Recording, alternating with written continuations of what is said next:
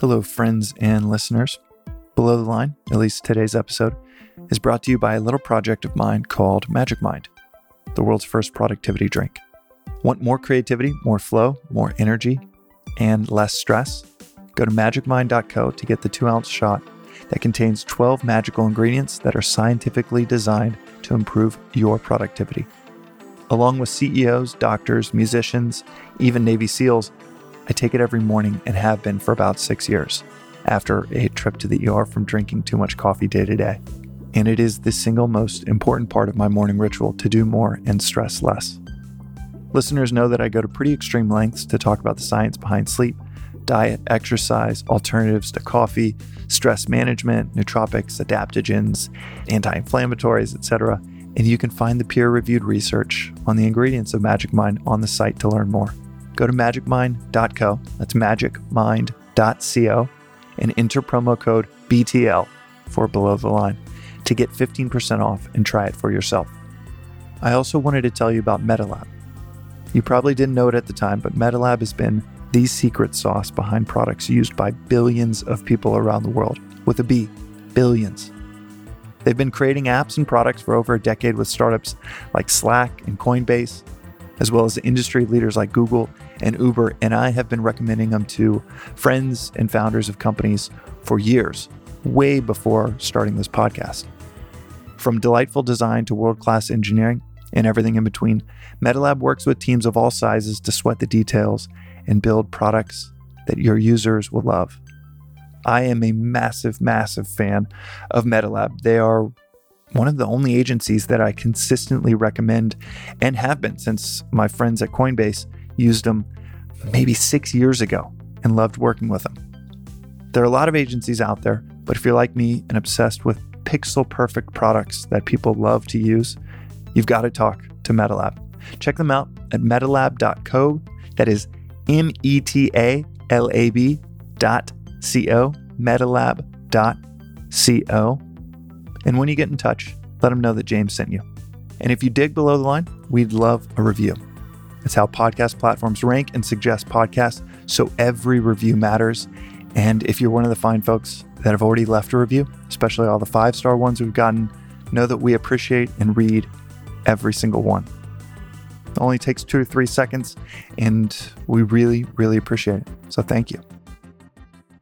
Hello, friends and listeners. Today's episode is with one of the world's best venture investors, coming from perhaps the best venture firm in the world as well. My guest is Alfred Lin, who is a partner at the famed venture capital firm Sequoia Capital. Alfred is an investor in companies like Airbnb, DoorDash, and Instacart, among others. His track record as an investor is impressive, but as an operator, building companies like Link Exchange, sold to Microsoft, his own venture firm years ago that invested in winners like OpenTable, and then Zappos, selling to Amazon, it's clear that his track record as a builder is just as impressive as he is as an investor. So as you can imagine, Alfred has a lot of insights from uniquely being at such high levels on both sides of the table. We talk about how he spots great founders, what the process at Sequoia is really like, peeking behind the veil of one of the most, perhaps the most prestigious investment firm in the world. We talk about the books that have impacted his thinking as an investor. It's not what you would expect. And we talk about the silver lining of this new world we all find ourselves in. We also spend a little bit of time talking about the stories that have shaped who he has become. Things that you probably couldn't read anywhere, but are the things that he thinks a lot about. All that and more with one of the smartest, but also one of the kindest people in Silicon Valley. This is Below the Line.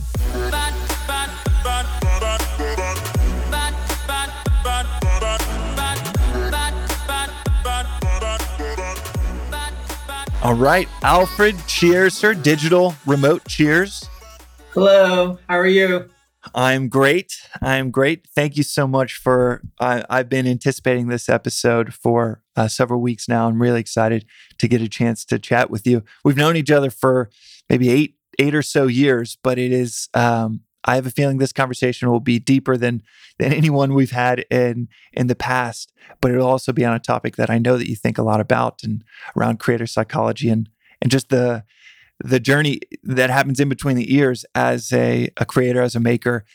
You actually have one of the most interesting backgrounds of guests that we've had on because you are a creator, a maker, and an investor, and you've been at Sequoia now for about 10 years. And I want to get into all of just the rich history that you have in your, creator investor biography. But I first wanted to start at what is it like right now running a VC firm remotely, digitally with everything that's happening with COVID and still operating with Sequoia?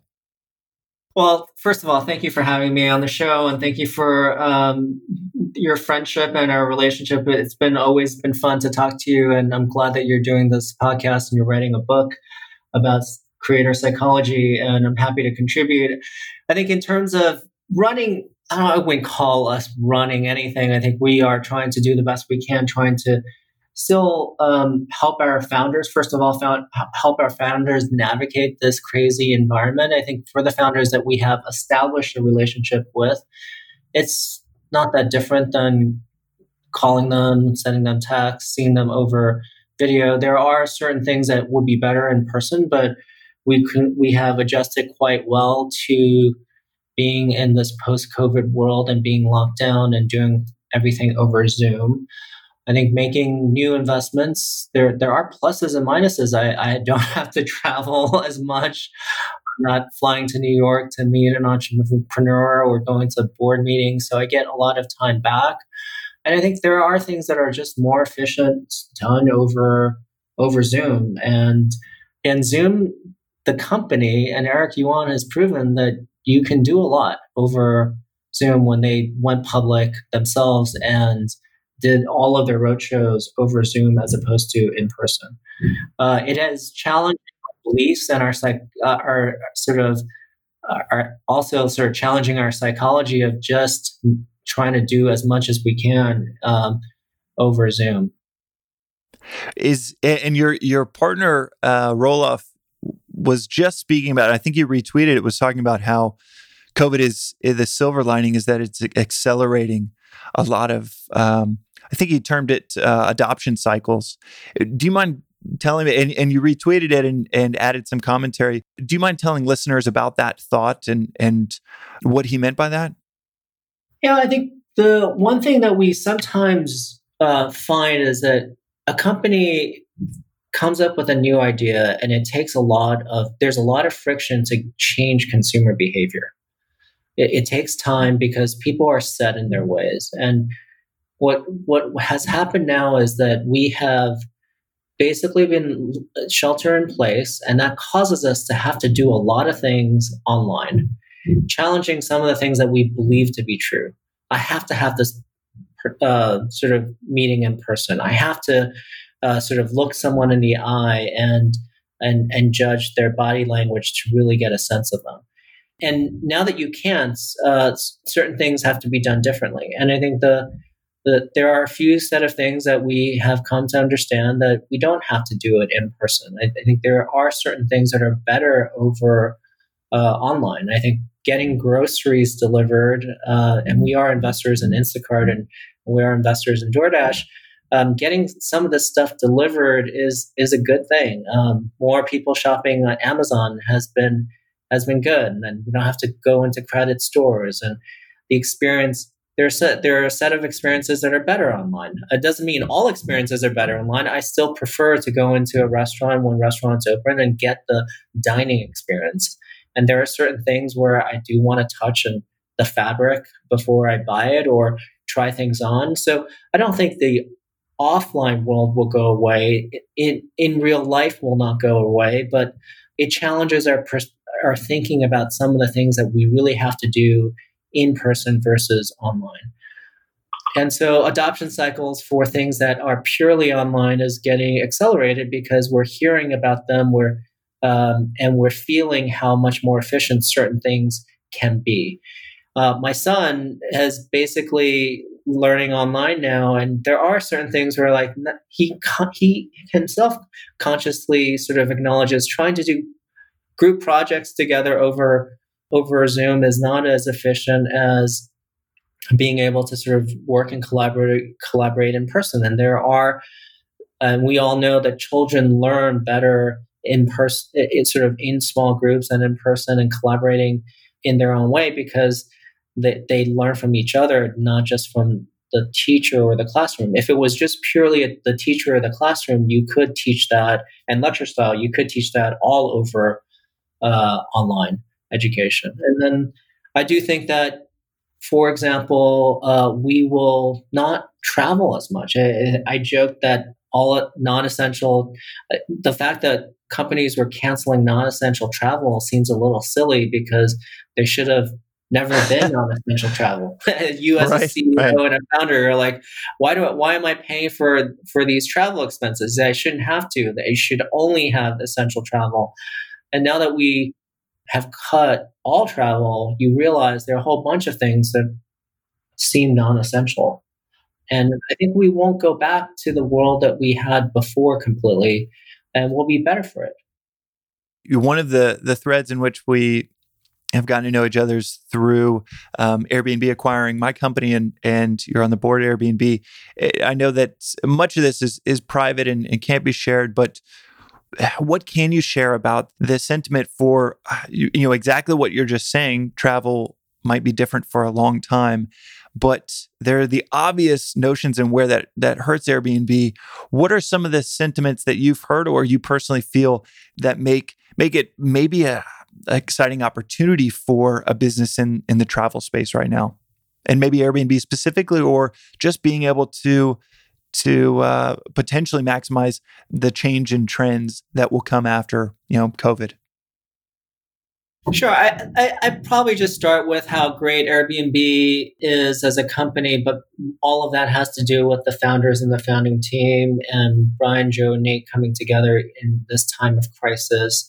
And, they were the darling company of 2020 expecting to go public, and now they're hit with a pandemic, and they probably hit the hardest because travel shut down. I don't know how many countries around the world, probably all of them have travel restrictions of some sort. So international travel is shut, but we as human beings love to explore and love to travel. And I don't think travel will be gone forever. And people are going to find different ways of traveling. Even some of my partners have decided to rent an Airbnb a little bit away from San Francisco so they can shelter in place in a nicer setting so that they can go out for a run more easily or enjoy the Joy Tahoe, for example. My brother and my mom has decided to shelter in place in Florida. And many of my friends who live in New York and chose their apartments for proximity to work, or they don't spend a lot of time in their apartments, have decided to sort of shelter slightly outside of New York City. And many of the sort of things that Airbnb is doing is first transition from short-term sort of vacation rental trips to longer-term stays because people want to shelter in place in slightly different areas. And like if I can work from home and my kids are learning online, I can probably do that almost anywhere. I, of course, have decided to just stay in San Francisco and support San Francisco in its lockdown. But you get my point. And then Airbnb has tried to get local experiences, and have had a fair number of successful experiences in person and in different geographies. And they've migrated some of those into online experiences. And one of the things that have surprised me to the upside, and the silver lining here, is during a crisis, there are people who rise to the occasion. And you find that people have pivoted already from, I know that I'm not going to get the summer rentals, the short-term summer rentals in Napa, but I can rent this place out for a month to someone who wants to shelter in place in my place. And so the hosts have been extremely entrepreneurial on Airbnb. And the Experiences hosts have been similarly been extremely entrepreneurial. And Brian was telling me about this restaurateur that used to be a bodybuilder that became a drag, sort of became a drag queen and performed in his restaurant, and then decided that, well, my restaurant shut down, so I'm going to sort of host sangria tastings with my drag friends and have a great party every single night and entertain people through video. I just like, wow, send me the link. I want to experience this too. And sort of people are creative, and they find their audience. And so whatever we're going through, and this is not fun to go through. I find comfort that people find different ways to express themselves and different ways to be successful and different ways to find success, whatever it means to them, and pivot and become a better form of themselves. Winston Churchill is famously known of saying, never waste a crisis. I also just think that if I had to refine that, it's about never wasting a crisis to connect with the people that you love, the people that you care about, the people you want to develop deeper connections with. I mean, when Churchill said that, he was saying that to his constituency. He was, in effect, deepening his connection as a leader to his people. And I thought that was a fairly powerful line in business. But then over time, I've learned that he was actually talking to his citizens, his British citizens, and trying to get a deeper connection to them. And we see that in this crisis, that people are developing deeper relationships with the people that they care about, with the people that support their businesses, with the people that support their art, in ways that they probably could not have imagined before the crisis. Right. Yeah, that's an interesting distinction of the Churchill quote of it's usually termed in terms of kind of in a situation of how to be, on the offensive, be aggressive, kind of in the dynamic of taking a position, against your opponents, of never waste a crisis. We can advance our mission, but I think that's an interesting perspective or dynamic that he's saying it to his own constituency, because I think that is one of the most powerful things about a crisis is it shakes you from maybe a hypnotic mind state of caring about things that don't matter. And it actually, like this crisis we're in, I don't know anyone that hasn't had their kind of sights turned inward towards their family, towards their home. I mean, everybody is kind of sanctuarifying their home. Everybody is talking about how much time they're spending with their family, talking about how exactly what you're saying about how they can do so much of their work from home, how they don't need to travel for work. It's actually, the silver lining seems to be refining or re-emphasizing what has always mattered to us, rather than showing us something brand new. I found it so interesting on the Airbnb experiences side. That experience that you chatted about, or that you mentioned about the drag queen. What were they drinking? Mimosas or? There's a sangria tasting. Sangria tasting, yeah. That's just, you can do that over Zoom or over video and get to know people around the world. I was in a book club recently, and it was a book club Zoom, and someone was like, "Hey, I'm Ajay. I'm in Mumbai," and someone was like, "Hey, I'm Todd. I'm in Florida." And it was just, it was actually crazy how it didn't even faze me that there were people. I was in San Francisco, just in a virtual room with 12 people from everywhere from India to Florida to Puerto Rico. And it was cool that it didn't faze me. It was even cooler that I realized everyone's just announcing where they're from, and it's not fazing anyone that we're all chatting together around the world in this, digital book club. There is a lot of things that are inessential for us to form those deeper connections. And this is kind of highlighting that. That's very cool. What is, in terms of, you mentioned Churchill and the application of his quote to business. You and I have chatted about the deeper lessons you've taken from different thinkers, leaders, different business people. We chatted about a book that you really loved, Man's Search for Meaning, and its application to just our own journeys. Do you mind telling listeners a little bit about what the book Man's Search for Meaning is, and why that's one of the books that you mentioned to founders and creators as a great read? Well, Man's Search for Meaning was recommended by my partner Roelof, and I read it again. I think I read it earlier in my life. Didn't quite touch me the same way as I read it the second time when Roelof recommended it to me. And it's about a person that went through pretty horrific stuff. He was he was locked up in a concentration camp and had to survive the concentration camp.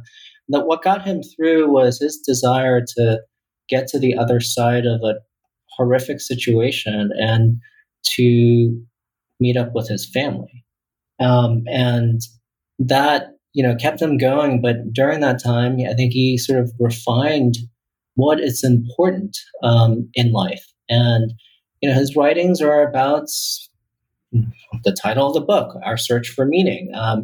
And my favorite line of that book, and it's a fast read, and I think it's one of those reads where you read it one time and you don't quite, it's touching and all that, you don't quite grasp it. You read it a second time, you like start highlighting certain lines in it, and and then the third time you start remembering it. And I think the thing that about reading and learning about exceptional people from all walks of life, whether in this situation as a doctor or a politician like Winston Churchill, or your favorite sports person, maybe Kobe Bryant, or your favorite entrepreneur, and learning from them, is that exceptional people share certain things that we can all learn from, and they have life lessons that we can all learn from. We don't have to start from scratch.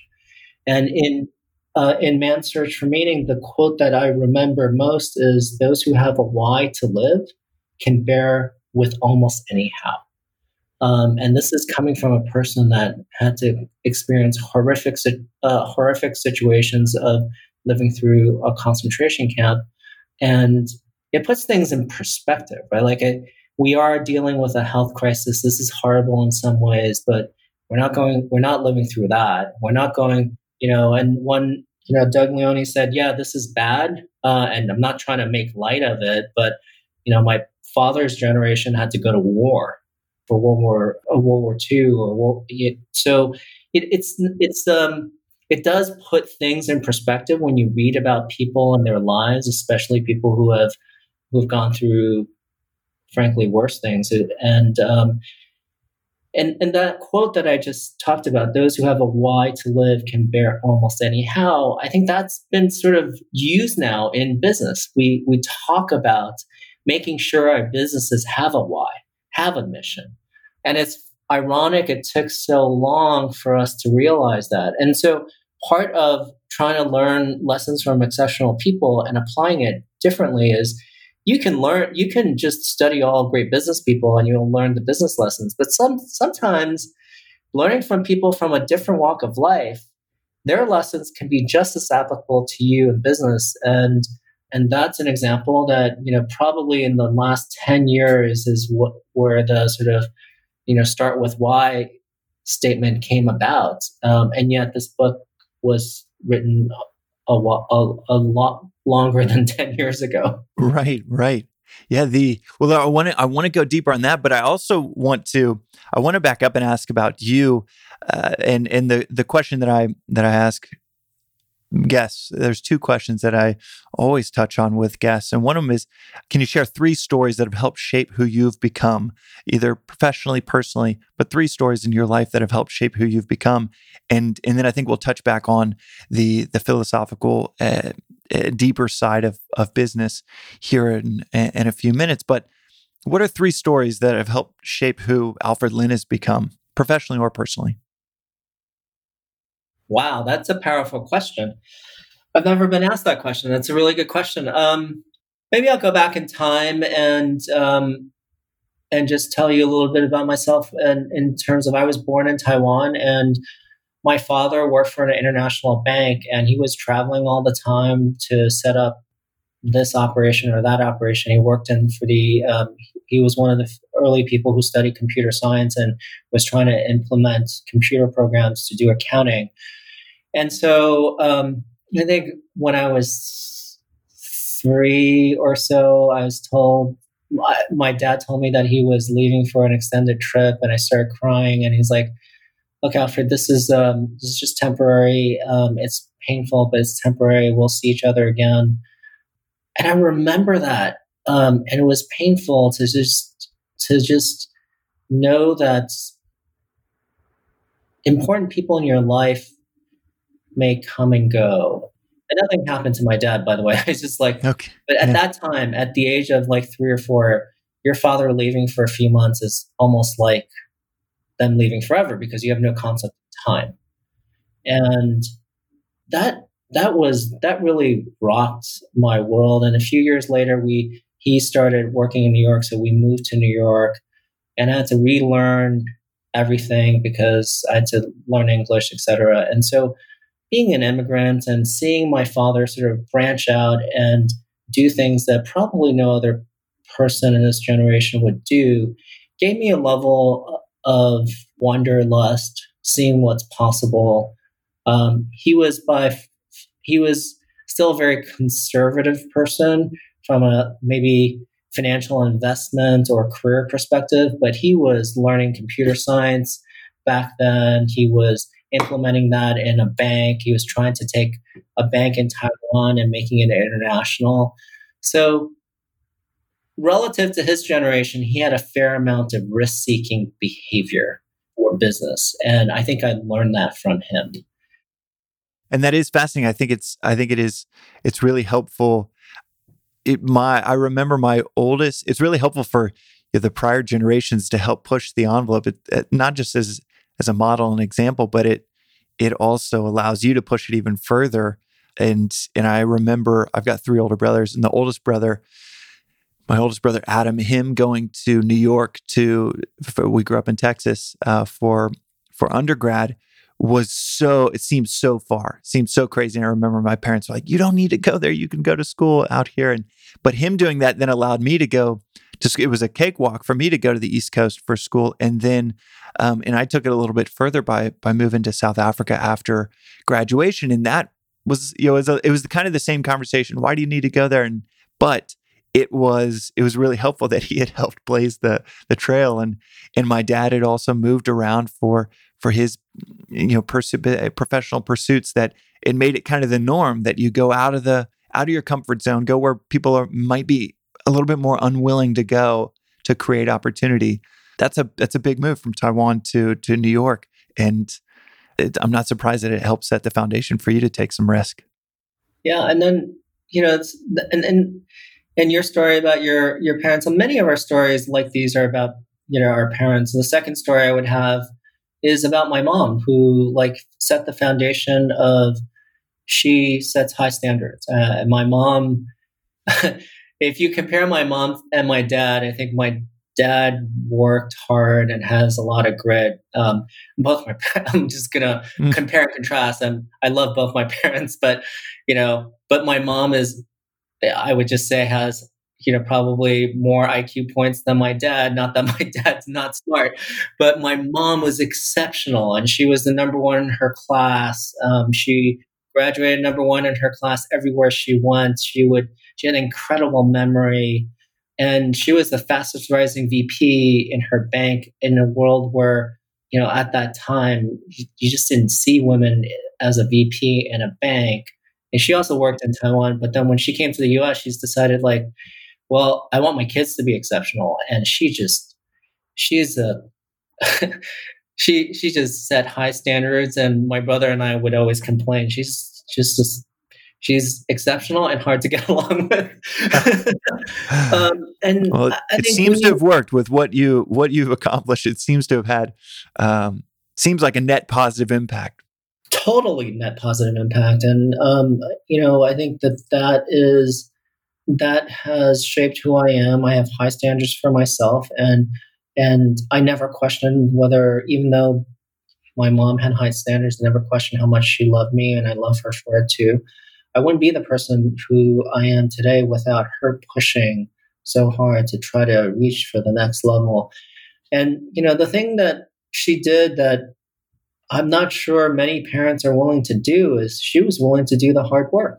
She would read one chapter ahead or two chapters ahead and for my classes and to make sure that I understood every single concept. She had high standards, and if it's the sort of typical Asian sort of parent thing. What happened if you came home with a 98? What happened to the 2 points, kind of thing? But it wasn't about the points. It was, for her, it was more about, did you really understand it? She cared less about the test and more about true understanding. And she just didn't accept me like remembering the answer. She wanted to know if you could derive the answer, which led me to sort of think about things and, back to sort of some of the things that we were talking about. Like, sometimes you want to be able to do the hard work and to get to the source truth. And I think I learned that from my mom. She just never accepted, oh, here's the answer, or here's a shortcut, or here's the tweet, or here's the short form. Fine, use that as a summary to start, as the high level summary. But if you really want to get to know something, you want to go extremely deep and be willing to do that. And the third story is a little bit, so it's part of growing up. Like, we rely on our parents for a lot of things, and typical Asian parents, they wanted me to be a professor because you contribute to the world's knowledge if you're actually smart enough to get a PhD and to do that. If you can't do that, then you can be a doctor and help cure people of any diseases and give back to society that way. If you can't do that, go become a lawyer and be a lawyer not for a corporation, but to fight for justice. And if you can't do that, then become an engineer and build stuff. Is it kind of in that order? Was it kind of in that order for your family? It was in that order for my family, and they, all the way at the bottom was to become anything related to business. And I obviously ended up in business. I will say, when we first met, I was like, this guy's not smart enough to be a professor. As smart as you were, Alfred, I was like, nope, business is the only rung of the ladder. No, that is so interesting that's kind of the last rung. Was it maybe from this? Why is that? Just to pursue that a little bit, is it from the social side? It's just not that perceived as that impactful to society? I think there is a bit of Confucius teaching where, in Chinese culture, the smartest people became civil servants because it was hard. And the system was different, right? The smartest people were the ones that got educated in a world where not everybody got educated, and you got free scholarships because of how well you tested or how smart you were, and the country would subsidize your education, and then you would become a civil servant. And part of the civil servants sort of group was to give back and teach. I see.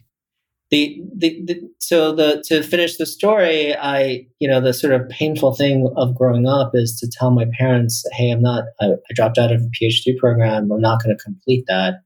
And they were very, very disappointed and upset with me for some period of time. But at some point, you have to strike out. And many of the things you can talk about, Confucius is one of the sort of philosophers that you should study too. But one of the things about growing up is, like, yes, you go deep and you learn and you read about all these exceptional people. But at some point, you have to strike out and be your own person.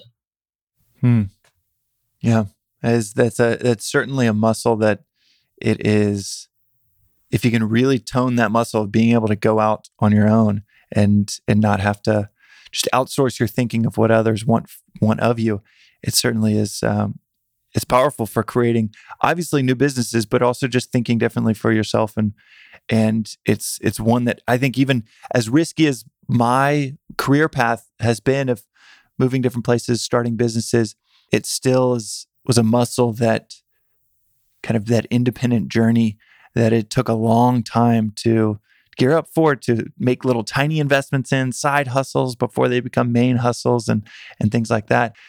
Your entrepreneurial journey is, and in that independent thinking, this might not have been a business that you told your parents about, but I remember reading that the way that you got to know Tony Hsieh, who you would end up starting a few businesses with, and ultimately Zappos, was, do I get the story right? Where he had a pizza shop or a pizza stand, and you were buying the pizzas like arbitrage and then selling them piece by piece. Is that correct? The stories always get, as you know. Yeah, what's the real one? Yes, yeah, what's the real one? Stories get crafted in ways that are hard to uncraft, and it becomes a legendary story. The truth of the matter is, Tony. I'll tell the full story, which is like also fascinating from a sort of creative standpoint and a sort of journey standpoint. And people, back to like, entrepreneurs are just like crafty and creative. So in our college dorm, there was a grill. It was not that successful in terms of like, it was popular, but just I don't think it like made a ton of money. And we're not talking about like any amount of money. It was just most people who ran the grill wanted to break even at the end of the year. So this was at Quincy House at Harvard. Every year, the seniors would auction off the rights to the grill to the next up and coming seniors, and the money that you made was how much people were willing to pay for the grill, because you basically broke even the whole year. Mm-hmm.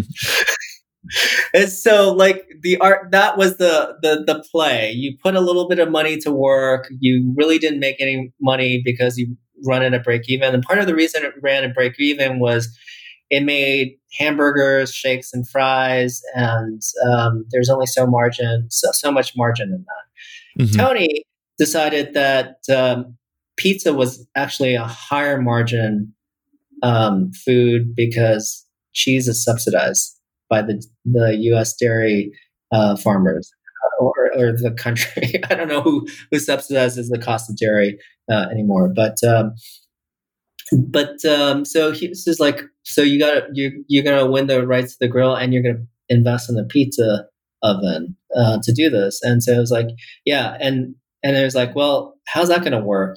And were you friends at this point or acquaintances? Did you already know each other? Acquaintances, and not deep friends, but we're acquaintances, and we live in the same dorm, so we see each other and said hi. So he decides that he's going to not bid on it for 1 year, but he's going to, as a rising junior, he's going to bid on it and own the rights to the grill for 2 years, because then he can amortize the costs of the pizza oven over 2 years instead of 1 year. I'm like, interesting. Yeah. It's like interesting, very smart, like creative. And like, this is the side of creativity that I think it's not like genius level creativity, but it was genius level in the sense that, hey, why did nobody else think of this?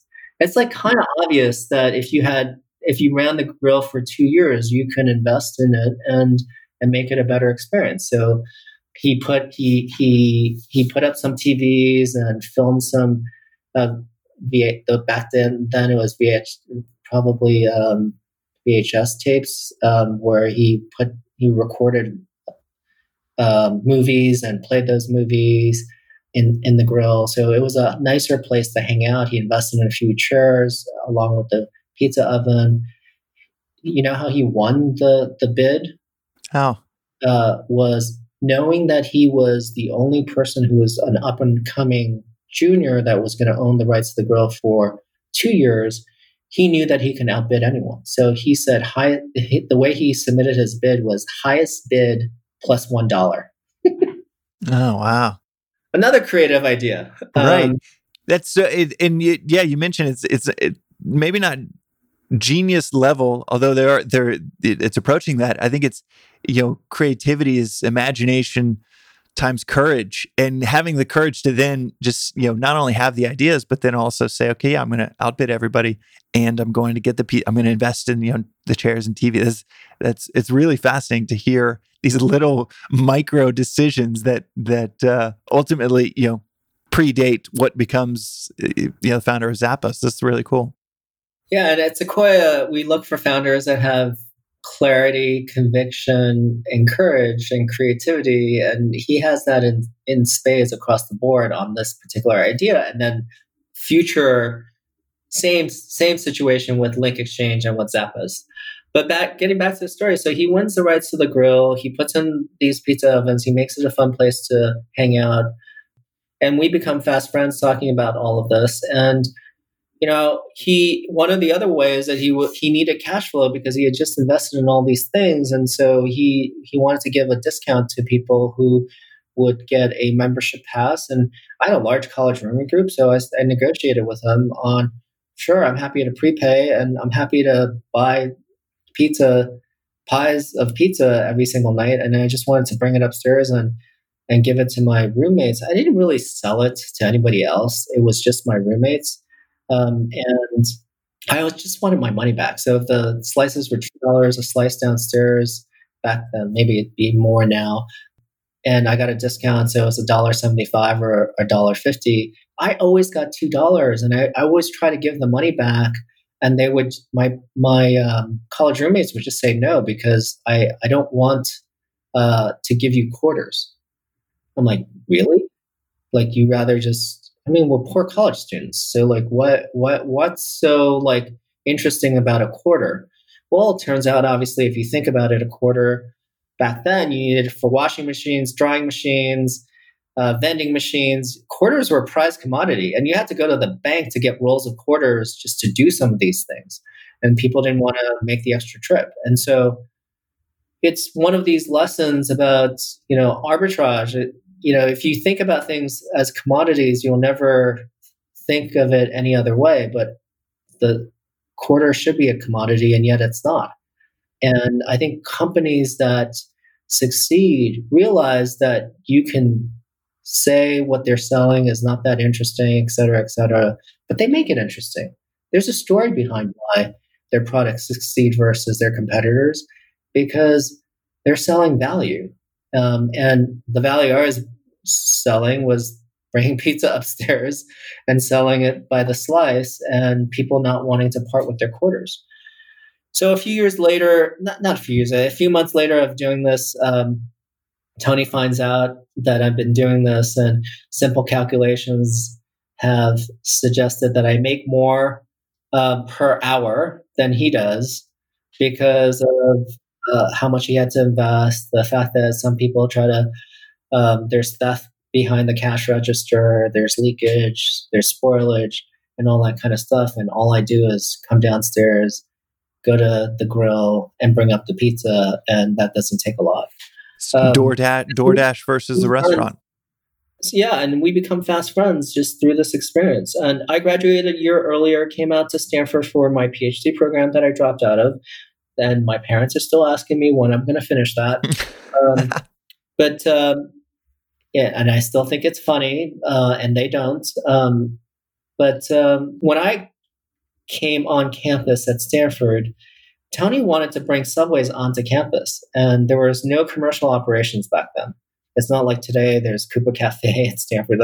They wouldn't let any commercial operations, and so Tony's always been someone who's like just pushing the envelope, thinking out of the box. It's not that creative. If you think about it, it's not that creative. Why does this university want to run all of these food services? Like, some of them could be better run by others if they wanted to. And Stanford would like completely reject the idea of having subways on their campus back then, even though they would just say there's a subways on University Avenue, but people have to get out of their dorms and go travel down to University Avenue, which is a trek. And we are all lazy and don't want to make that trek, but they refuse to do that. So Tony had to find something else to do. And then he started Link Exchange, which Sequoia funded. And back to what Sequoia invested, I think, $2.75 million for in the company. And in 17 months, that company was sold to Microsoft for $265 million. And sounds like a great outcome. And I think we learned a lot from that experience of what to do and what not to do. Sounds like a phenomenal outcome. Why do you say sounds like a good outcome if as if there's a contrasting, story there? Well, I think financially it was a great outcome. And back then it was the third largest acquisition that Microsoft had done. And so I'm not saying that it wasn't good financially. Sequoia made a very good return in a short period of time. Our employees were quite happy. But I do think that company had a good why until we let the culture decline. And it's one of those things where we learn to get religion around culture and making sure everybody understands why of the company. Everybody buys into the culture. The ideas that now we talk about at Zappos, we learned through the mistakes of Link Exchange. Do you mind giving a few examples of what you mean? We didn't interview people for culture fit. We didn't. I don't think everybody who joined were on the same mission. We hired people who did the job functionally, but didn't buy into the mission of the company. They were more mercenary than they were missionaries. And what goes through founders' minds to it sounds like at first blush that it's obvious mistake and no one should make that mistake. But what was going through your minds to where you did allow those decisions to happen? Well, part of it was not knowing. It's not that we let these things happen. And by the way, was it knowable? Yes, it was knowable, but we didn't have the experience to know that we were making this mistake. And sometimes you hire people and they look good on paper and they do their job well, but they're just not on your mission, and you spot that a little too late. I think when you interview specifically for a mission, then you start tuning for that. But if you never tune for that, you're not going to pick that up. How are you supposed to know that you should figure out whether someone really wants to build the largest banner advertising exchange on the planet and they're really into it, or they see it as an opportunity to join a high growth Sequoia backed company where they potentially can get paid well through equity and take a risk. And sometimes you don't know. And one of the things that I have come to learn is that I don't think people change with over time. But I think the more senior someone is, the better they are at telling you a good story. And so interviewing senior people is harder than interviewing people who are starting their career, because the people who start out in their career, they don't know how to be anything else but their authentic selves. Interesting. I've never heard that, but that makes total sense. That it's in the beginning, maybe you haven't even interviewed anyone, so you don't know what a great interview sounds like, or maybe it's 2, 3, 4 people. But as you become more senior, you could easily just jot down notes. Oh, that out of 100 interviews, these were the really strong ones. Let me mimic that. My next interview. Yeah, and so I think it's much, much harder to interview more senior folks. And when we hired more senior folks, they were on a mission. They were not on the mission. They were more mercenary. And it's not.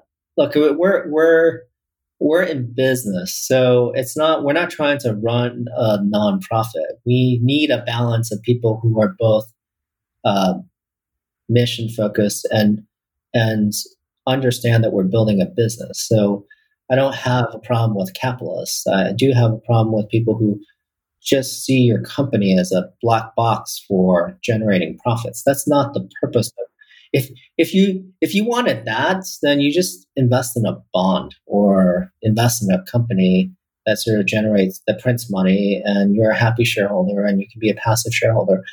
That's not what you do when you're a founder or part of a management team. It's not what you do when you invest for us at Sequoia as venture capitalists.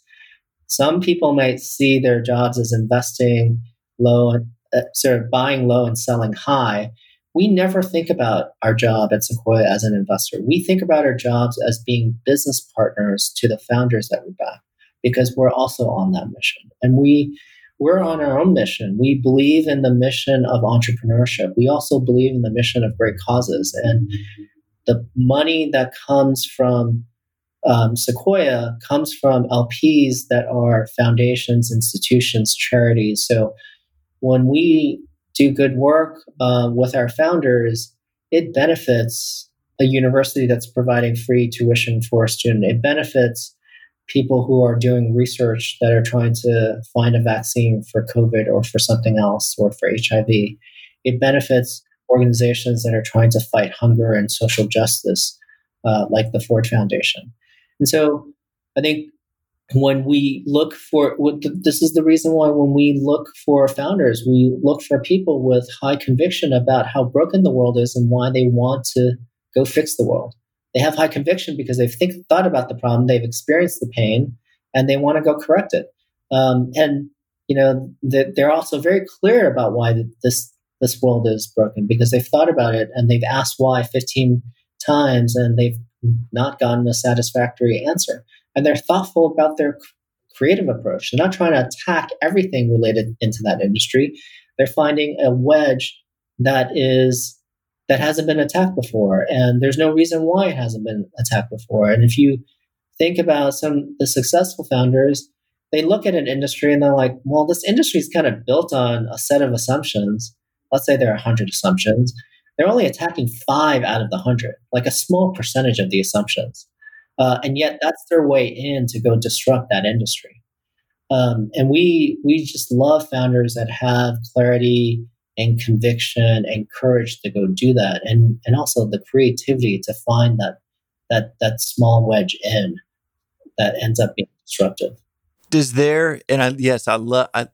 Brian Chesky is an example of that. Yeah, I was actually just going to ask, what is an example of a founder where maybe you went to the meeting and you're like, I don't know what insight these founders are going to have, and then left feeling like, holy shit, that I had never thought about how broken this was or that was, and that's a really interesting narrow edge of the wedge. And Airbnb, or maybe one lesser known, what's an example where you kind of had that feeling, maybe even in the first meeting, whoa, they have some insight, and this is a really interesting narrow edge of the wedge?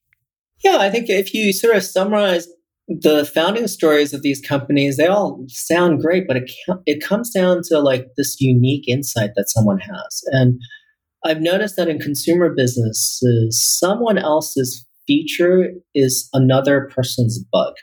What do you mean by that? Meaning like in Airbnb's case, the feature of hotels is a standard room. Every room feels the same. It's not, so you know what to expect. And for Brian Chesky, that's just the bug. You're not living authentically in a house that is of a neighborhood in that city, et cetera, et cetera. And the same is true with when I met Tony Zhu at DoorDash. The bug was that, why is it that the only companies that at our scale can afford delivery? I mean, it makes no sense that a restaurant, which is not kitchen constrained from a capacity standpoint, it's only constrained by how many people are at that restaurant. So if they could, they would be more than willing to provide takeout or delivery, but it makes no sense for them to have their own delivery staff. And he lived this problem because his parents opened up a small, medium-sized local sort of store, and he worked in the restaurant industry, and he drove as a driver, and he just experienced this by himself. And he noticed that this is just broken, and delivery is just a much better experience. Do you mind going even deeper on that experience with Tony of just even, and something as massive as DoorDash? What stage did you invest in? And do you mind actually walking me through from, if you remember, the first email introduction, what caught your eye about it, and even what caught your eye and intrigued about your first interactions with Tony, just to walk listeners through what it looks like for Sequoia to meet with a founder. And really, these things sound really big and massive, Sequoia meeting with DoorDash, but it's really, they really come down to Alfred meeting with Tony. Do you mind walking us through that example if you remember the details? Sure. I remember meeting Tony through an email introduction, and I've always saw this as a problem that it's very hard to get delivery in San Francisco. It's not that hard in New York City, especially in Manhattan. And so I've always been fascinated why it works in New York and not anywhere else. It doesn't work. It works in New York because of maybe density. It may be because of public transportation, and it may be a bunch of things. But why is delivery not more popular? And then I met Tony at the seed round when he was graduating from YC, and I was just fascinated by him. This is a person who, son of immigrants, immigrant himself, you just know he's both very charming and has an edge. That's an interesting combo. What do you mean? What were the things that you picked up on and you're like, oh, this is an interesting combo? He's very warm and friendly, says, sort of addresses you by name, looked you up and understood who you are, trying to make a personal connection at the same time, just very intense about the way he's describing his business and how much he loves the business. His founding story, all the way back to, his mom coming to the U.S. and she was trained as a doctor in China, but couldn't be a doctor here because it didn't make sense to relicense here. Sort of worked in local stores and restaurants and just kind of knew how the restaurant industry worked and how it made no sense that they couldn't eat. The sort of limit to a restaurant is how quickly you turn tables, because you generally have plenty of capacity in a restaurant. And successful restaurants either turn tables very fast, or they have takeout or delivery or all of those. And I wasn't sure, and I'm going to say it's my fault. I wasn't sure at the seed whether this was a company that was serving rich people or at that time, rich students on Stanford's campus, or would it extend beyond that?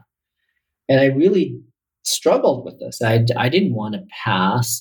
Many of my partners, some of my partners were skeptical, and some of my partners are like, look, Tony's really exceptional. It is a seed. And so we always have these discussions inside. If you want to sort of know how a discussion happens inside a partnership, some of your partners are supposed to help you and support you because you obviously find this company fascinating and the founder is fascinating. And then some of them are supposed to play the skeptics. And you're always trying to balance dreaming with the entrepreneur and knowing why it doesn't work. So even if you decide to invest, the skeptics serve a purpose by letting you sort of think through, okay, well, I need to work on these things because these are good points. And we try to have a very intellectual debate about the reasons why something will work or will not work. More often than not, we get it wrong because we don't dream enough with the entrepreneurs. And I'd say that we passed on the seed because we didn't dream enough, because the data was only from Stanford. We probably looked too much on the data and didn't dream about the fact that, hey, why does this work in New York City and not work elsewhere? And if you sort of have that sort of view, then you would probably have made the investments even at the seed. We passed on the seed. I stayed in touch with Tony, but clearly today, the passing on the seed is a mistake. And I still stayed in touch with Tony because I just found him fascinating, and loved what he stands for as a person. And we were sitting at dinner for some gathering. I don't remember what the gathering was. We happened to sit next to each other. We were catching up quarterly, but we happened to be at this dinner, and we were at, I think, Chef Chu's in Los Altos, and we just started talking about how things were going. And I just learned so much about how he broke up, how he's thought about things. He thought about a system, how he broke up the problem. Most people thought of it as there's only 3 or 4 steps in delivery, but he broke up the problem into, at that time, 15 steps, and now probably a lot more than that. And to ensure operational integrity and doing that well. He had some thinking that wasn't from training, but was through just thinking through the problem, that it's not hard to do any of these things, but to do it at scale and to do it well and to make deliveries consistent, it was going to be hard. This is a person who went to college, studied math, then studied, was going to go and did cancer research, was going to go into MD PhD program, decided not to do that, became a McKinsey consultant, worked at, I think, eBay and Square, and then went to Stanford Business School. And I just thought, wow, this is someone that I want to work with.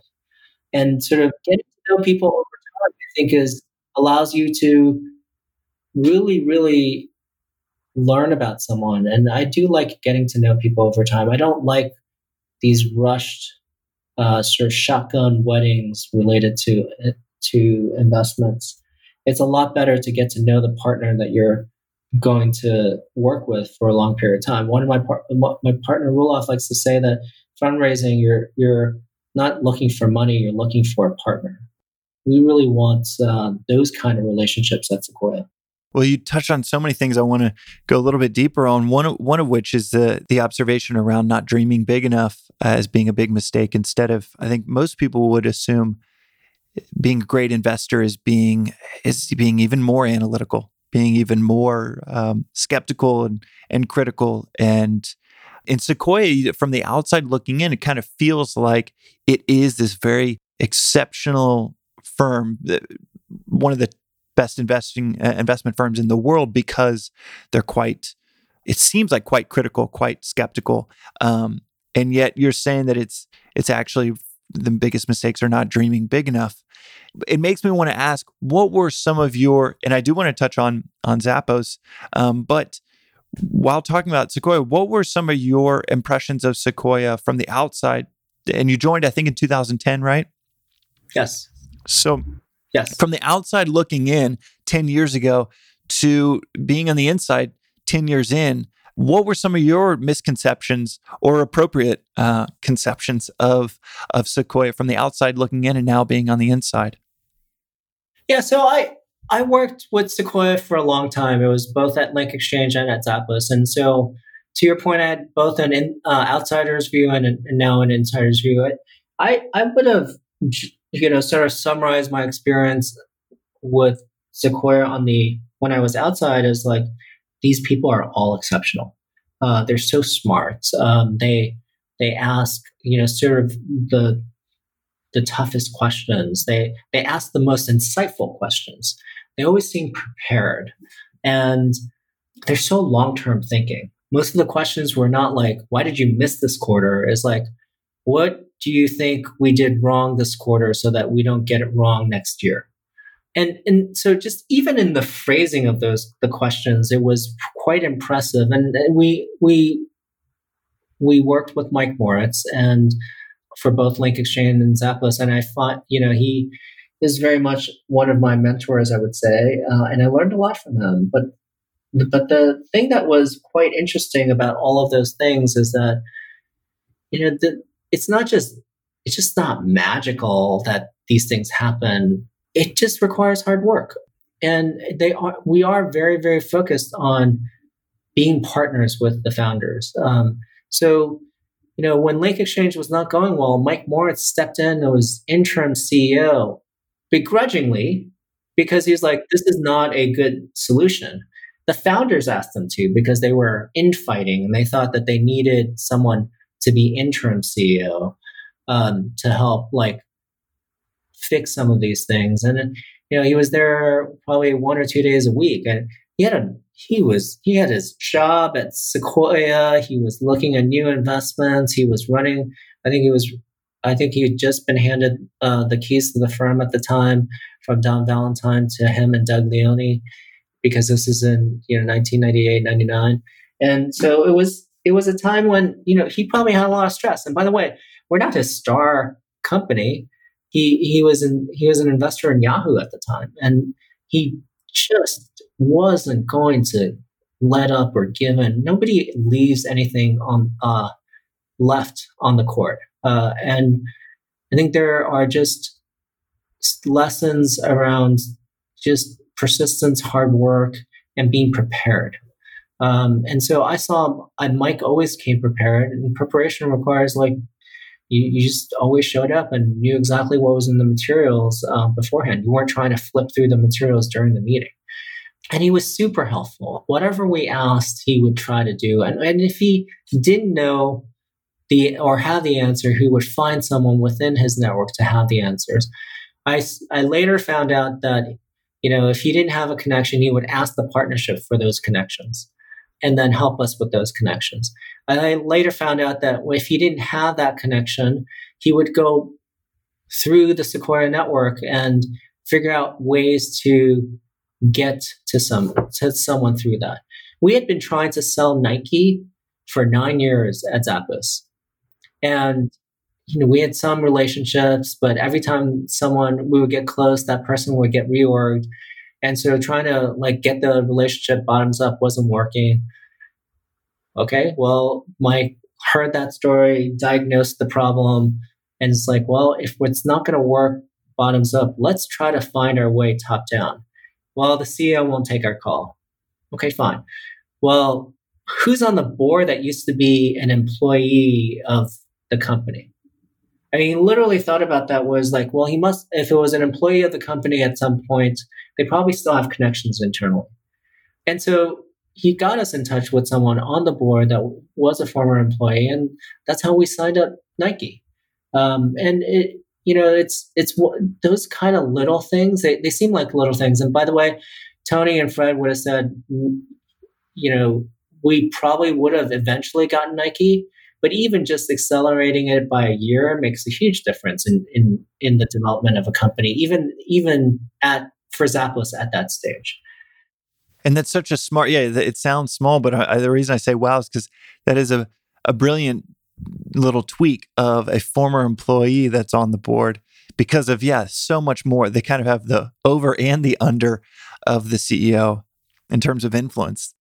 Yeah, in that situation, if the CEO is well, I can't be bothered with this, why don't you take care of it? They can, because they know who to go talk to from a team perspective.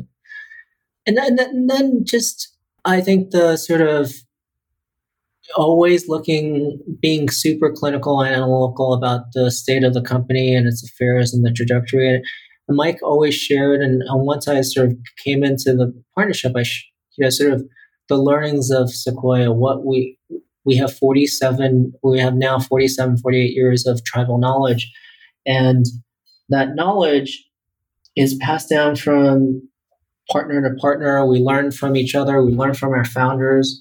And we try to sort of impart that back to our founders. And then on the inside, I would say I thought I knew how long-term thinking Sequoia was, but that's a different level inside of Sequoia, because I think we really, really think longer term than almost anybody else on the board, and in some cases even more so than in some situations the founders.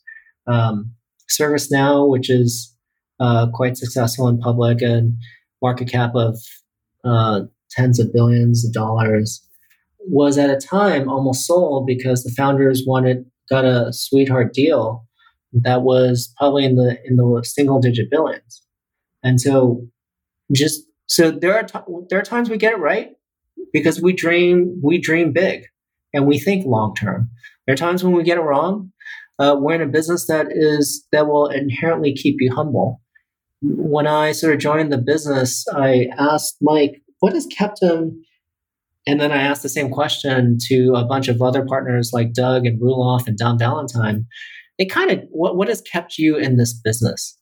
And they have different variations of this. You get to sort of work with founders who are building the future.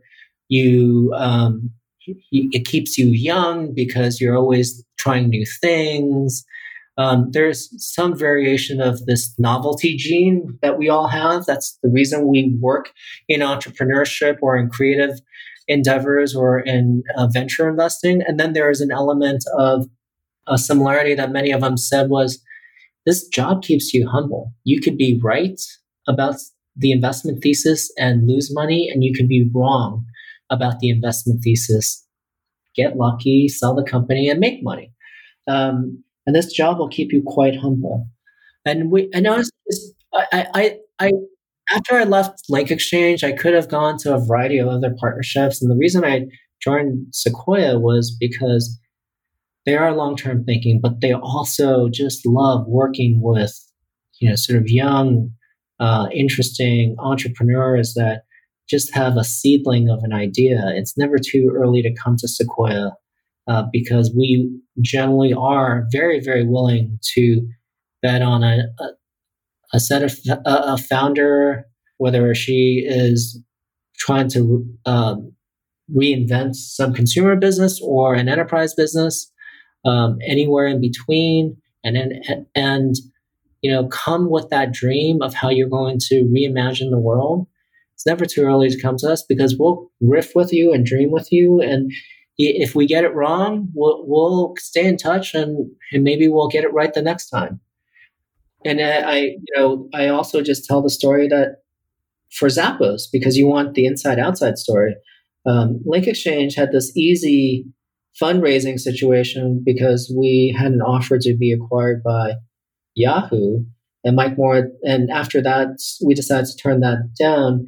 Mike Moritz gave us a term sheet to invest in the company, and that seemed like at the time it seemed hard to sort of pitch to everyone, but it was relatively easy fundraising for Zappos. Sequoia passed twice before they eventually invested. So we're not always going to get these things right, but we try to get it right more often than not. You mentioned two things that I'd love to ask about. That you said that it is when you got inside, they were thinking much more long term than you had thought before.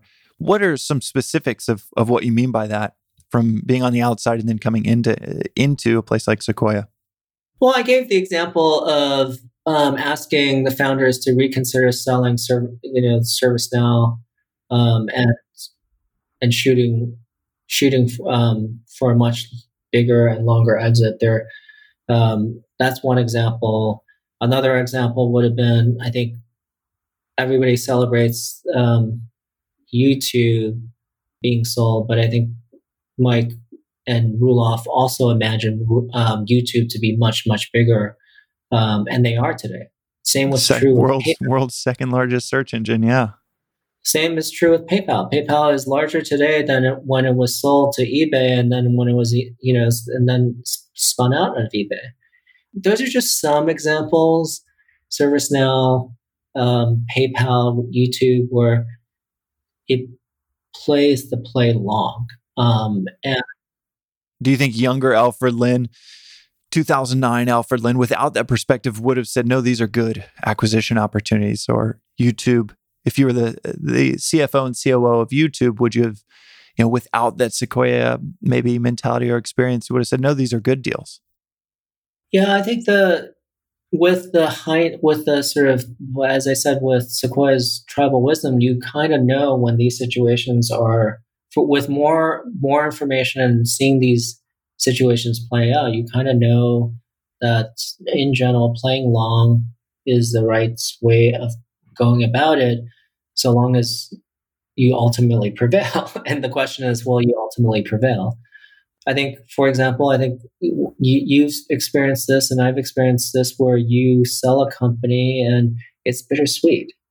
And there's a sense of relief. You got the company into a safe harbor, and you don't feel that great about it. When you feel good about it, it's usually the right decision. When you are bittersweet about it, it's usually because you always think about what could have been, because there were signs of potential different roads that you could have ended up in. I think when you have a dead end, and in that situation, you're happy to sell the company or to get out. But when you have a fork in the road, whether to continue to build or not, that's a lot harder. The right time to sell is often at the min max situation. You could potentially go up or you can potentially go down. And so if you can only go up and to the right, you would never sell. If you're going down, you're crashing and burning and trying to sell as quickly as possible. It's those min max situations where you have to sort of be much more thoughtful. Are we going up or are we going down? Do you feel like you sold at the right time with Zappos? Look, I think it's hard to complain about Zappos. I think Tony got to do what he wanted to do, which is create to reinvent Las Vegas. Zappos was sold for stock. So we got $1.2 billion of stock at, I think, $138 a share of Amazon. If you had kept it all, Amazon stock is like $2,300, $2,400 today. So it'd be like a $23 billion acquisition. So yeah, and I don't think many people held it all. Maybe Mike Moritz held it all because he likes to hold companies. But I think it's hard to complain about that situation. And I think Amazon has been a great acquirer and has allowed it to flourish in its own way while adding value to the company. And so I'm a big fan of situations like that, where if you want the power of a large company and they allow you to run it separately as a separate division, that's maybe the best of both worlds. You don't have to deal with public disclosure and accounting issue, just reporting and all those issues related to being a public company. And you can run the company as a small division inside a large company as if it was a startup. Another friend of mine, the founder of Audible, Don Katz, hated running a public company, realized that, sold the company to Amazon, and Audible has thrived underneath Amazon. And so there are many, I guess what I would say is there are many ways to success. And at Sequoia, when we get involved with a founder, we want to help the founder reach their full potential and the company's full potential. And there are many ways to succeed in multiple paths to success. And tying this back to my mom, when we sold Link Exchange to Microsoft, I called her and told her that we had just done that. And her first question is, when are you going to finish your PhD?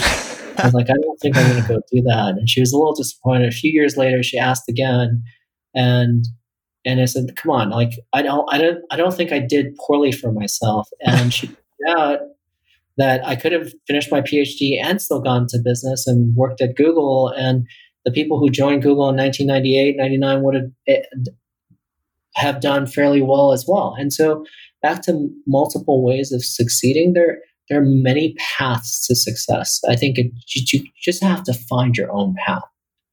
You have to make your own choices. And there may not be the most popular choices, but they have to be your own. And you have to own them. Well, as one of the best investors in the world, I think you have done all right for yourself, Alfred. But I do want to ask about Sequoia a little bit and what it is like on the inside. Just tactically, when you get that introduction from someone by email for a founder, what are the next steps? Do you just think on it for a day? Walk me through the entire process to a yes or no with maybe one recently in the last few months of just email introduction, like you would get for, I think, can't remember who introduced us. Maybe it was Paul Graham. And then just from that introduction via email to chatting with the company, then what you're saying, the conversations with the partners. Do you mind walking me through that whole arc? Yeah, sure. I think Paul Graham introduced us. He sent an email and raved about you and talked about your idea. We sort of take these introductions seriously. We got connected, and I try to ask about any materials I can learn about both you and your idea. And I try to meet you over Zoom, or back then we met in person to hear the story. And I think founders are always fascinated. How do I make my pitch the best pitch it can be? I would just say that it's for us at Sequoia, it's not about the pitch. It's about you and your insights. And it's more about that than it is about the pitch. Now, some people are not good at speaking extemporaneously, and so they want to have a pitch and have a deck, and that's great and that's fine. We asked for the pitch and the deck so that we can get up to speed. But if you don't have one, you just want to talk, or you just want to send us a document, we're happy to learn from you in any way you believe you can express yourself the best. We're trying to get your original thoughts and to get that through a crystal clear way for you to express yourself. Some people do that very, very well in person or over Zoom just by having a conversation. Some people do that very well through a memo. Some people do that very well in a deck. And we welcome any of those forms. And we try to get a sense of how deeply you've thought about the sort of market, and then we try to riff with you and try to dream about how big this idea is. And then we basically discuss internally and decide the next steps. If we continue down the process, we will ask you to send us your references, and we will call references that you have not provided, because we're trying to get to who you are and what you are as a person. References tell us a lot. And so it's not just about first impressions. It's about what you've done and how you've handled yourself in the past. And it doesn't mean that that's going to be your future, but I think having some information of how you handle things in the past does lead us to understand how you're likely to handle things in the future. Well, yeah, and you touched on with Tony and DoorDash. It's something I've mentioned on the podcast before, that it seems like 90% of fundraising actually is way before the pitch, way before that meeting. It's your own story of what you've done before.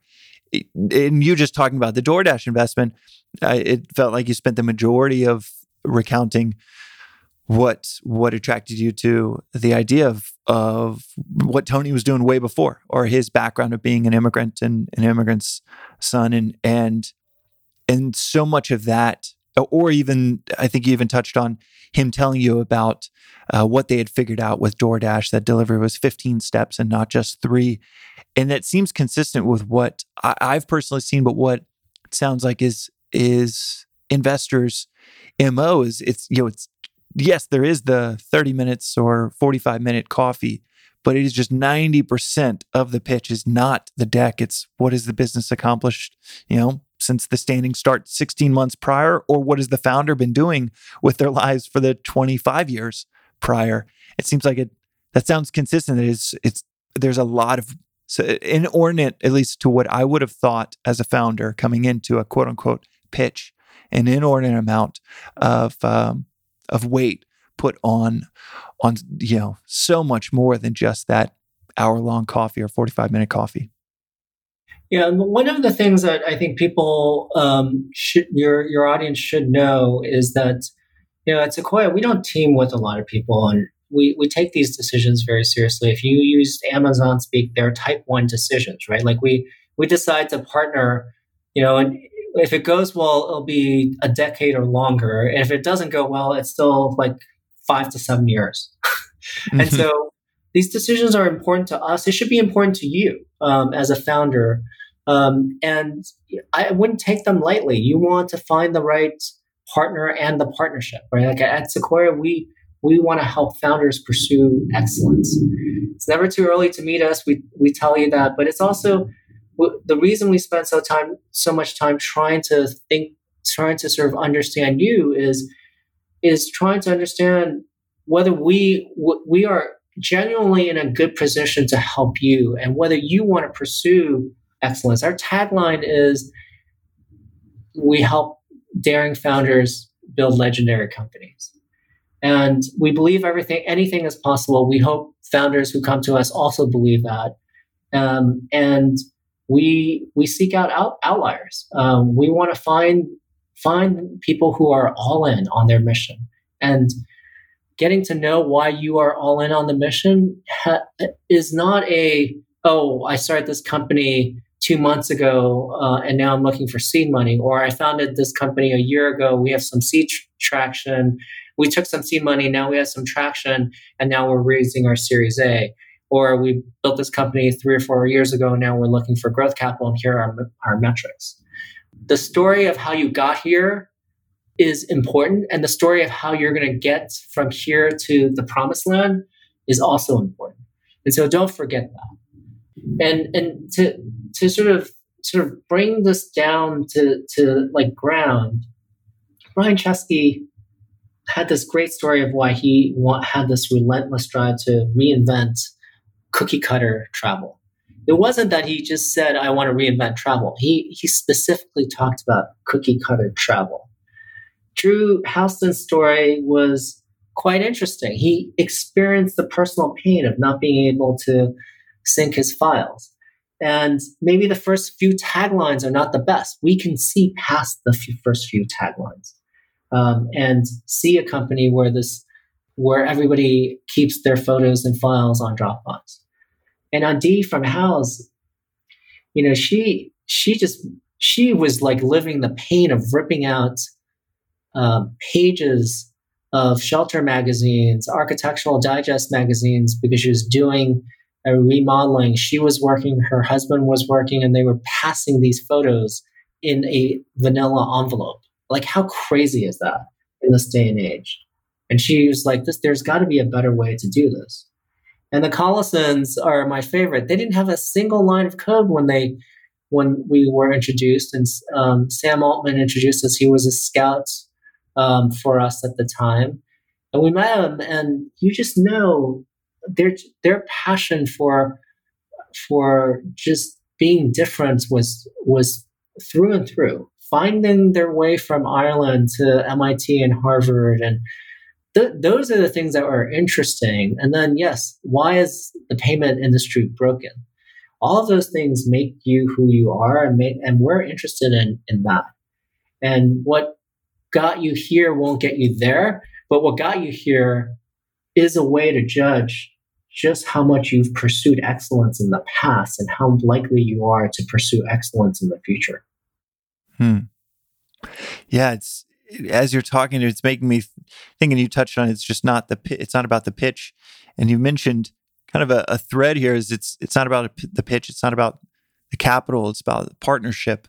And it seems like so much of what you think about is partnership dynamics, not kind of company dynamics, not just what can this, black box printing money do, but what are the partnership dynamics of you partnering with a founder and Mike Moritz, in his case, jumping into then afterwards, become the interim CEO. I'm sure that's just always on his mind from then on. Whoever I partner with, I might actually have to become the CEO of their company. So I better choose really wisely and very thoughtfully.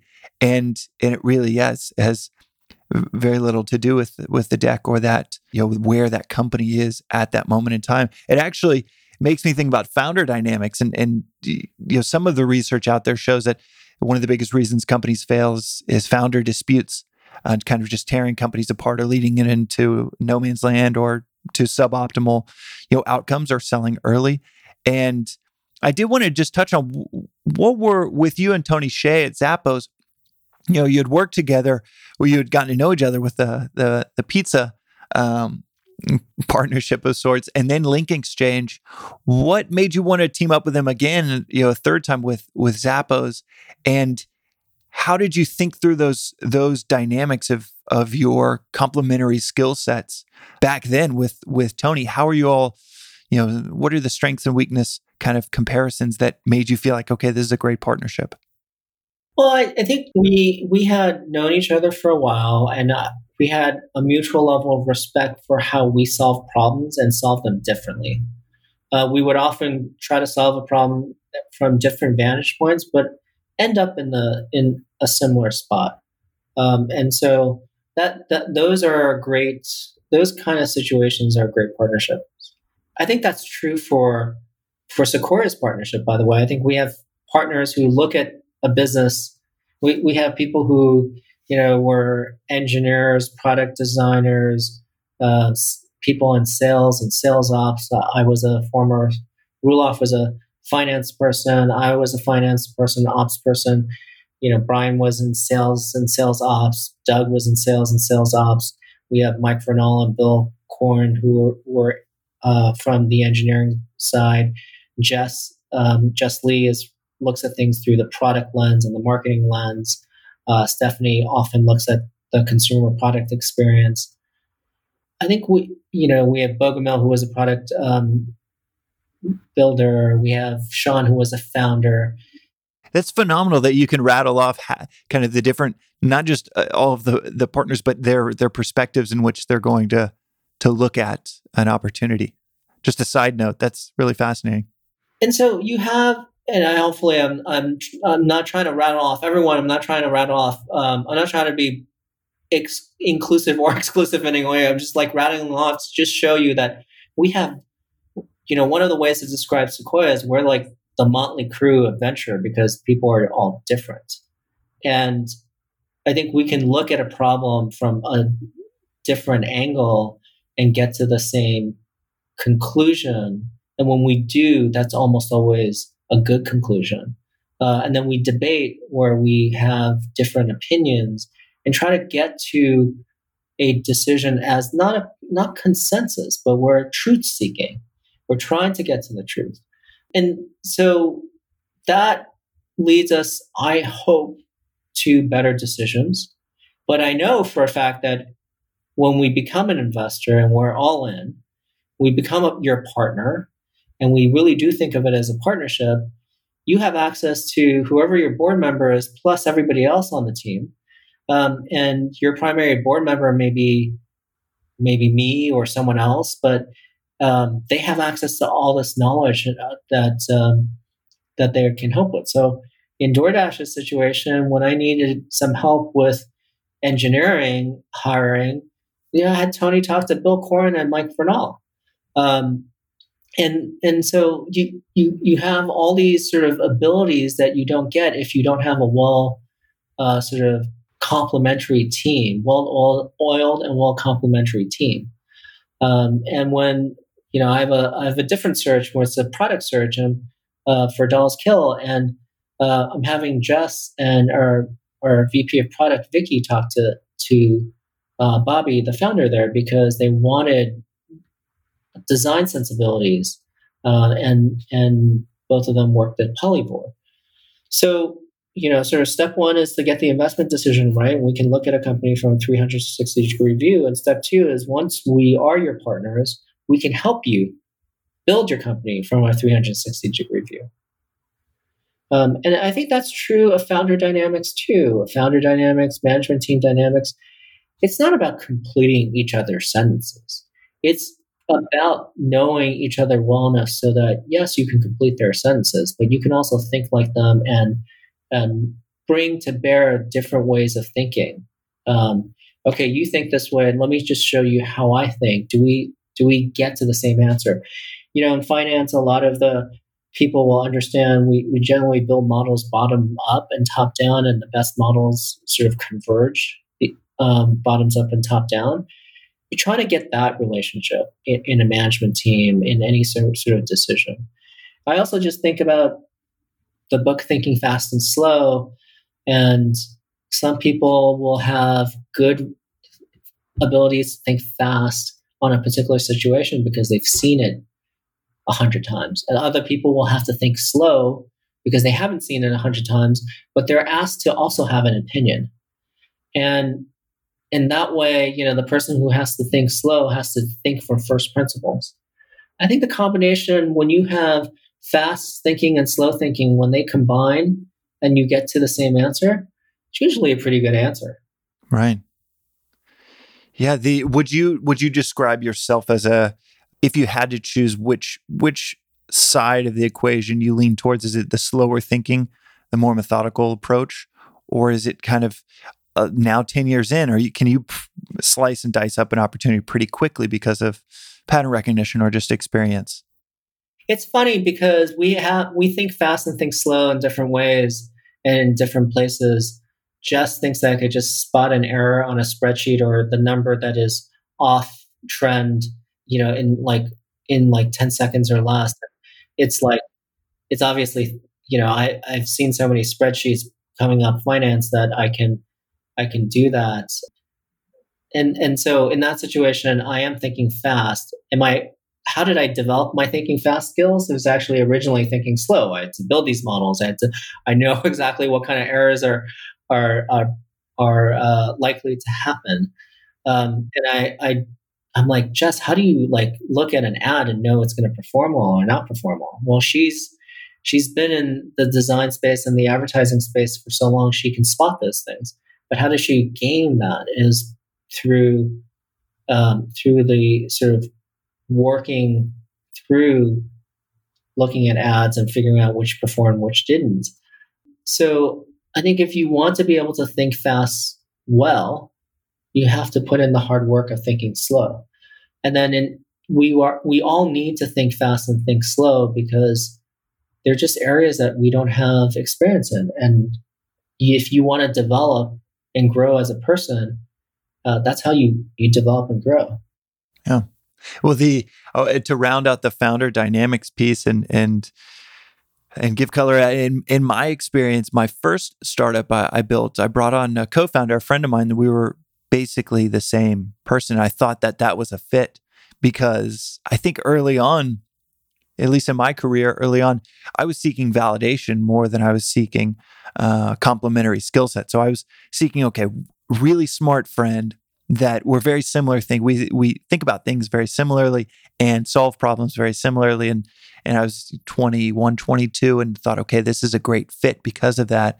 And when you start to actually chew on real problems, you realize how limited it is to just have the same. It's like having two pitching wedges. Like, what's the point of having two of the same clubs in your golf cart? And really started to appreciate needing different skill sets and appreciate just the limitations of my own thinking. And I think that's one of the ways that founder dispute kind of statistic of being one of the leading factors of companies failing is founder disputes. Is I think a lot of people would think it's because you get founders that are super different, and that could obviously lead to it. But I think it also happens maybe just as much where you get founders that are basically the same and are just fighting to solve the same problems in the same way rather than separation of concerns and division of labor. I wanted to ask, the second to last question is, with that clinical approach that is needed to assess the health of a business, as you look at Sequoia the last 10 years and the next 10 years, what has Sequoia done really well the last 10 years, and what does it need to maybe factor in a little bit more or make sure that it sees the opportunity for the next 10 years in the sense of what is the health of Sequoia for the last 10 years and doing things the right way, and where are the areas that you as an operator, as a consummate operator, what would you say are the areas that Sequoia is going to start to invest in more for the next decade? Yeah, I think we don't spend a lot of time thinking about what we've done well. I'd say our performance is, if you ask our LPs, our performance we've done really, really well. And I think we have done well in the last 10 years to build Sequoia into not just performing in the US in our early stage business and our growth business in the US, but also we have built a global platform. We have operations in China and in India. We have a hedge fund and we have a heritage fund. And to a founder, that might not be all that consequential when you're early stage, but we have the ability to help you expand globally because we have LPs all over the world. We have LPs in Europe and we have operations in India and China, and so we can help you expand there. In Southeast Asia, which is for listeners, exceptionally rare for a venture firm to have that. And you guys set up the China offices like 20 years ago, way before it was kind of hip or in or obvious that was going to be a new technological frontier. So kudos for that. And yeah, for founders listening, that's really rare for a firm to have that type of foresight and tactical offices in those areas. Yeah, I think we set them up 15 years ago, not quite 20 years ago or less. So over the last decade, we've evolved from a U.S. business to a global business, and we've performed well across all of the sort of all sort of investing from early stage, seed, venture, growth across a number of geos. What we need to do for the next 10 years, I think we're constantly evolving. We're constantly trying to figure out what we need to do next. And we don't have a crystal ball. But the one thing that comes down to basics is we need to continue to look at the world and how it evolves and try to help founders build legendary companies of tomorrow. We want to be the most influential, largest outside shareholder of the most important companies of tomorrow. And that means working with founders as early as possible when they want to go disrupt the world. And so that means continuing to find ways to meet founders like yourself and like Brian Chesky and like others that want to go change some aspect of the world. And we love what we do. The reason this is like, to me, just a fascinating industry. Like I get to meet people who have such a burning desire to fix a problem that they see in the world. And whether I agree with them or not, that passion is just infectious.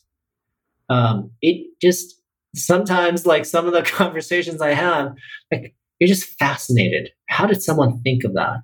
And the creativity can be small, can be big, but some of them you just can't get out of your head. And it could be, putting a pizza oven in a dorm, to wanting to revolutionize delivery, to rebuilding web conferencing. I mean, why would that be an interesting business? But for Eric Yuan, he was like, everything is broken about this and that. And he could be, I don't have all the details like he would, but like, this is what's broken about WebEx. I was there and I know how to make it better. When you meet people like that, this is like the most infectious and the most rewarding job in the world when we get to do that. Now, obviously, it's also not just fun and games, right? Like we had to help our companies pivot a lot during the post-COVID world. There are situations where investments do not work out. Half the time when we invest, we don't recover capital because this is a risky business. But I get up every day because of founders like you and Brian and Tony and Adi and Nadia and Dia and co. They just want to go change the world. And I have the privilege of working with them. And on the other side, back to our LPs, they're doing great work too. And I get up every single day because they fund students, they fund vaccines, they fund poverty, they fund they fund the solution of poverty. They're trying to solve social justice. They're trying to solve inequality in the world. And so at Sequoia, we get the privilege of sitting in the middle of two great causes, in my opinion. Yeah, I haven't thought too much on that other side, but with Sequoia's track record and the ability to choose your LPs, it's a really amazing. It must be a really cool opportunity to say, well, we obviously want to support the founders on this side of the equation, but with the returns, with the 20x fund, we also get to choose which are the causes on the other side we want to support, and that's a part of the equation I hadn't thought about.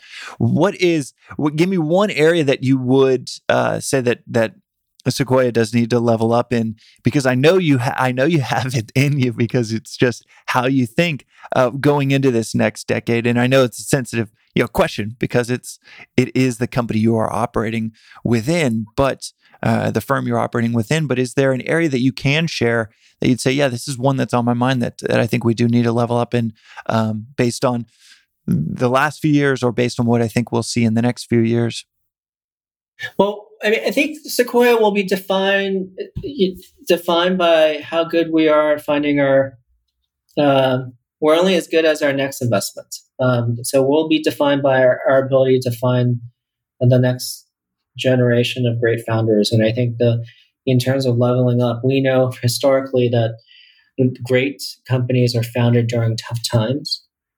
This is a tough time for sure that we're all living through, but great founders and great companies emerge through these situations. Google survived the dot-com bust, so did PayPal.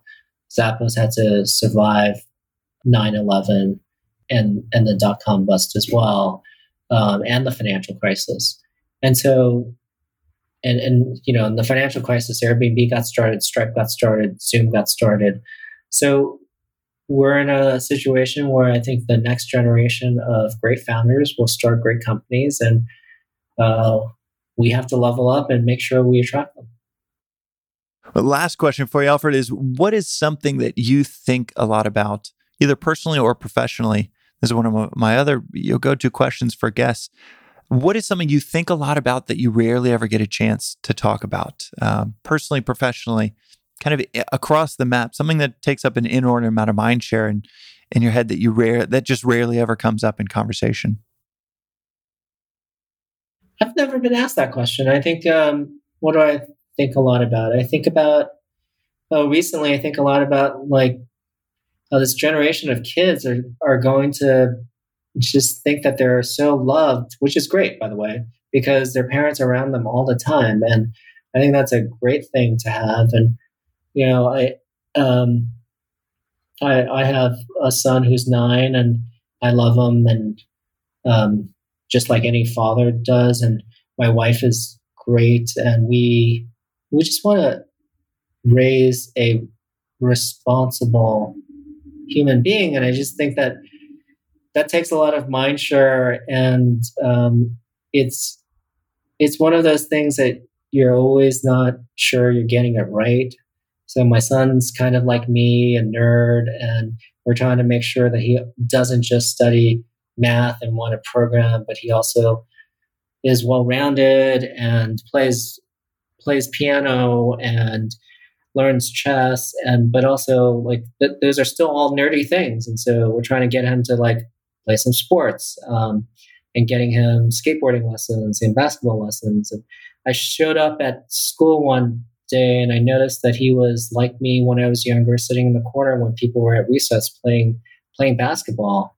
And he's like, well, I just don't like basketball. I was like, why? Because I don't know how to dribble. I don't know how to do this. I don't know how to do that. I'm like, oh boy, why don't you just get in there like you do if it was a math problem? And he's just like, yeah, I don't enjoy it. And so it's kind of weird to sort of talk about this, because I think we all have our own insecurities about who we are, and it shows through your kids. It's kind of odd and interesting, right? That your kids are mini yous or mini anti-yous, whatever it is.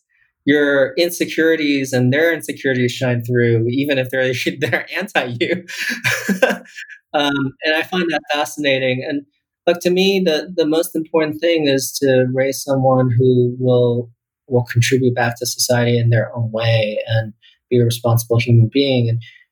And this is the ultimate startup in one sense. You're gonna put all this work in, and you're trying to focus on the inputs because there are no outputs. There's no, you won't know for 30 years or now 20 years for my son whether he is a productive, functioning member of society, because right now he's just a kid. And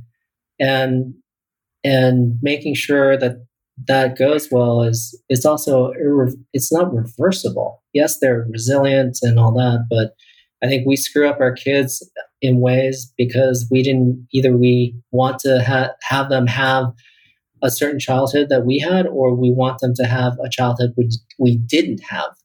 And either of those things are quite interesting to me to think through. Yeah, with our daughter at 2.5, it's those thoughts. It's funny you bring that up because I think it almost dominates my wife and I's conversations these days. But it doesn't come up in conversation, but it's certainly with friends or outside of our family, but it certainly is something that we think a lot about, even at 2.5 years old, just what her tendencies to do this or that. I wonder where that comes from. I wonder how, I can impart some influence on the downside of that or the upside of that. And from starting with the conversation with your parents, talking about partnerships, talking about founders, talking about and ending it with your children, it is very clear that below the waterline with you, it is all about human relationships and those relationships leading to impact in the world. That is a great one. I can't imagine what it's like at 9 when these characteristics of your children become even more pronounced. But that is a great one to end on. I don't know if there's closure there, but it's certainly helpful just to hear that it's something you think a lot about, because I can map it directly to our lives and our conversations as a family. Yeah, I don't think it's there is no closure on that one, or hopefully there is no closure. They're always going to be your kids, and you're always going to worry about them, as your parents probably told you, and my parents told me. And it's fascinating to, in some ways, one's life work is passed on through their kids, because that's hopefully your greatest accomplishment is how your kids turn out. If only more business podcasts had that soundbite. Alfred, thank you so much for your time. I really appreciate the generosity and wisdom and the time that you shared with listeners. Where can people find you online? They can find me. They can email me, Lin, Lin, at sequoiacap.com. They can find me they can look up my bio at the sequoiacap.com website. It's easy to find me on LinkedIn as well. So I hope to connect with you more in the future. Don't just reach out to me when you need me to show up on a podcast. And I hope to connect with your audience, whatever way they'd like to reach out to me. Well, awesome. Thank you so much, Alfred. Have a great rest of the day. And I can't wait to see what the next decade holds for you and Sequoia. Well, thank you. Thanks for having me on the show. I really enjoyed it.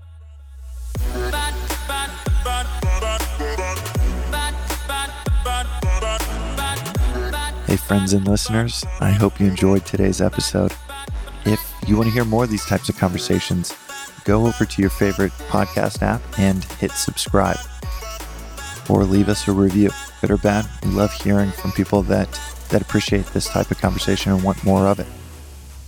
You can also follow us on Twitter at GoBelowTheLine, as well as see in our Twitter bio our email address for you to shoot us a note on any suggestions of guests or topics that we should cover. We read every single one, so thank you for those that have already sent those in. That's it for us today. We will see you next time on Below the Line. Below the Line is brought to you by Straight Up Podcasts.